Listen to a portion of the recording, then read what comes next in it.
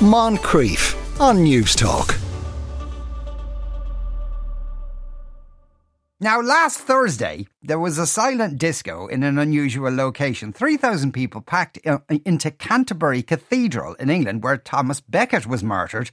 So is the cathedral that was founded in 1597 an appropriate place for such an event? Obviously, there are people who don't agree. They've been staging protests and presented a petition to the Church of England authorities. One of the organisers is Cajetan Skowronski. Cajetan, good afternoon. Good afternoon, Sean. Thanks for having me on. Now, as I understand it, I mean, there was one in Canterbury Cathedral, but there's a series of similar type silent discos in churches around England. Is that the case? Yes. There's been a couple already in a couple of cathedrals over the last couple of months, but they're ramping it up and they're going to do it all the way through Lent by looks of things. Yeah, and the reason the church is giving for doing it is that it's bringing people into churches who perhaps maybe wouldn't regularly visit one or perhaps never visit one. Do you see any validity in that? Yeah, I mean, so I had a meeting with the Dean of Canterbury Cathedral about this, and he's a very articulate, intelligent man, and he said, "Look, I know I'm not naive. I know this isn't going to evangelize people." He told me that he led with the fact that it's about money.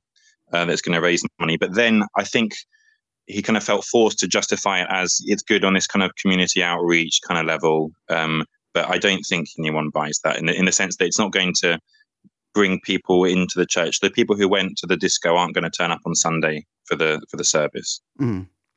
But the fact that they need money,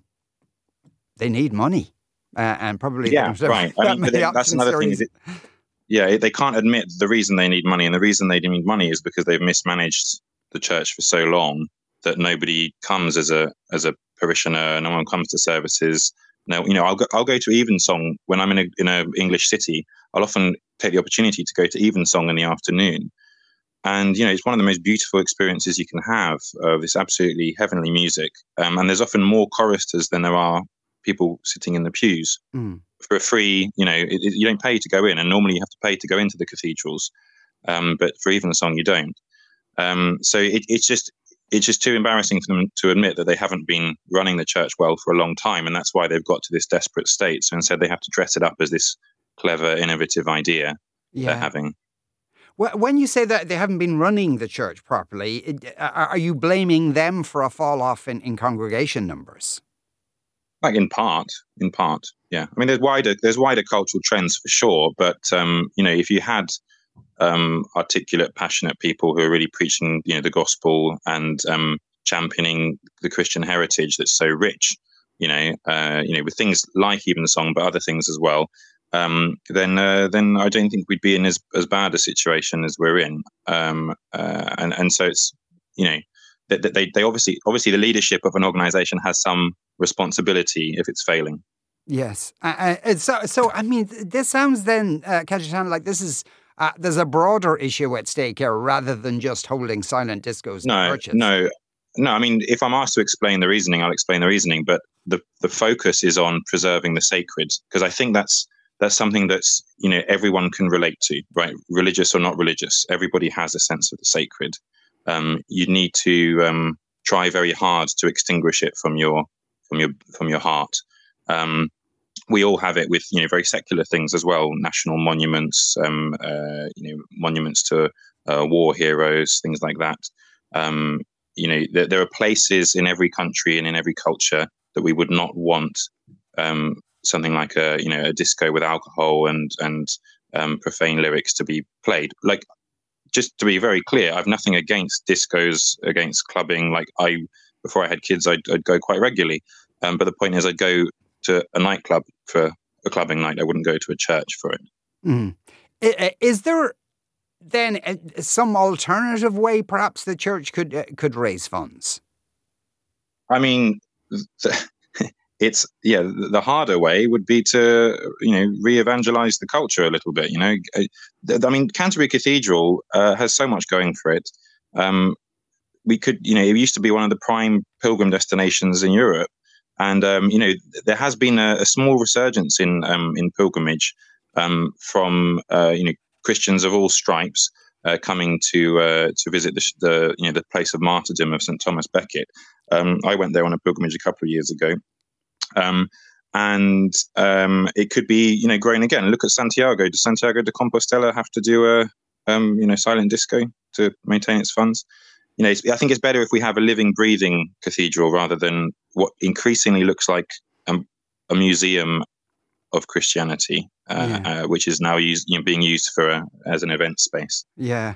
Because I'm open to correction here. Wasn't there a church that has a kind of a children's play area in it as well?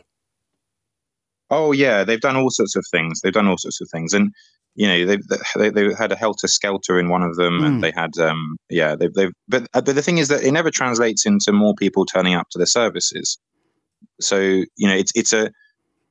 it's a losing strategy long term, because all it does is sends the message to everybody else that this is not a serious place and this is not a serious religion. And there are other serious religions out there, which people can will naturally respect more.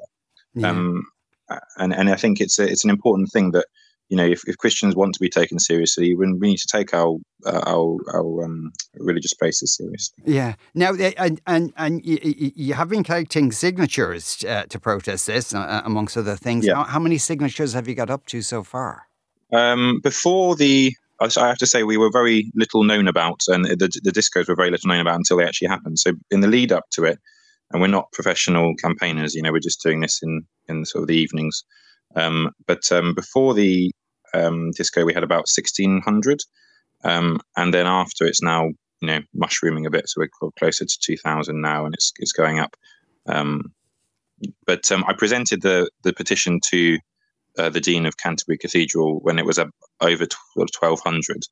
And we were dismissed as he dismissed us as a minority of Christians. He says, you're in a very small minority, sort of an extreme minority who would be opposed to it. He didn't have any evidence, for that. But that's Yeah.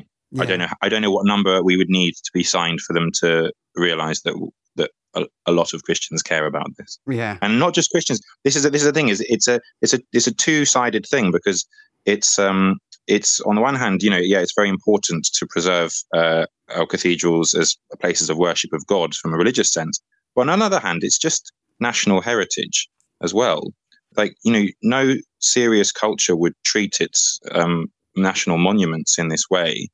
So lots of people. I mean, we had a pair of atheists came up to us outside the cathedral very early on at the beginning and said, we're atheists, we don't believe in God, but we think it's ridiculous what's going on in there. It's just such a shame to treat a place in the way it wasn't supposed to be treated. And there was a reverend from the cathedral had been sent out with us, and she said, "Are you a plant?" No. Meaning what exactly? I don't know, in the sense of, had we planted these two atheists as friends of ours or something? I'd never met them before, but she was very upset with atheists caring more about the sacredness of the place than she did. Yeah, 3,000 people were just in Canterbury alone. It looks like they're not going to, and they seem to have, there'd be many other venues booked for this going into the summer. Are you going to continue, and are you optimistic you can change their minds? Yeah, we're continuing in the sense of, the other thing is, since it happened, the best advert for our campaign has been the footage they released themselves of what was going on inside. That's just caused the whole thing to mushroom. The best advert before was their own advertising, which showed a DJ standing mimicking Christ on the cross in front of a crowd in the cathedral. And now after it is the footage itself, because people see it and they say, it's a nightclub. They've turned it into a nightclub. The strobe lighting, people dancing, singing, lyrics of all kinds of different pop songs, and drinking alcohol, and there's a cash bar. So, it has mushroomed a lot, and lots of people all around the country now are saying, I'm going to pray outside the cathedral, when it happens near me. So it's kind of happening on its own. Like, people are going to react to this. Cajetan Skowronski, thank you very much for talking to us today. Thank you very much, Sean. Thank you. God bless. Moncrief, weekdays at 2 p.m. on News Talk.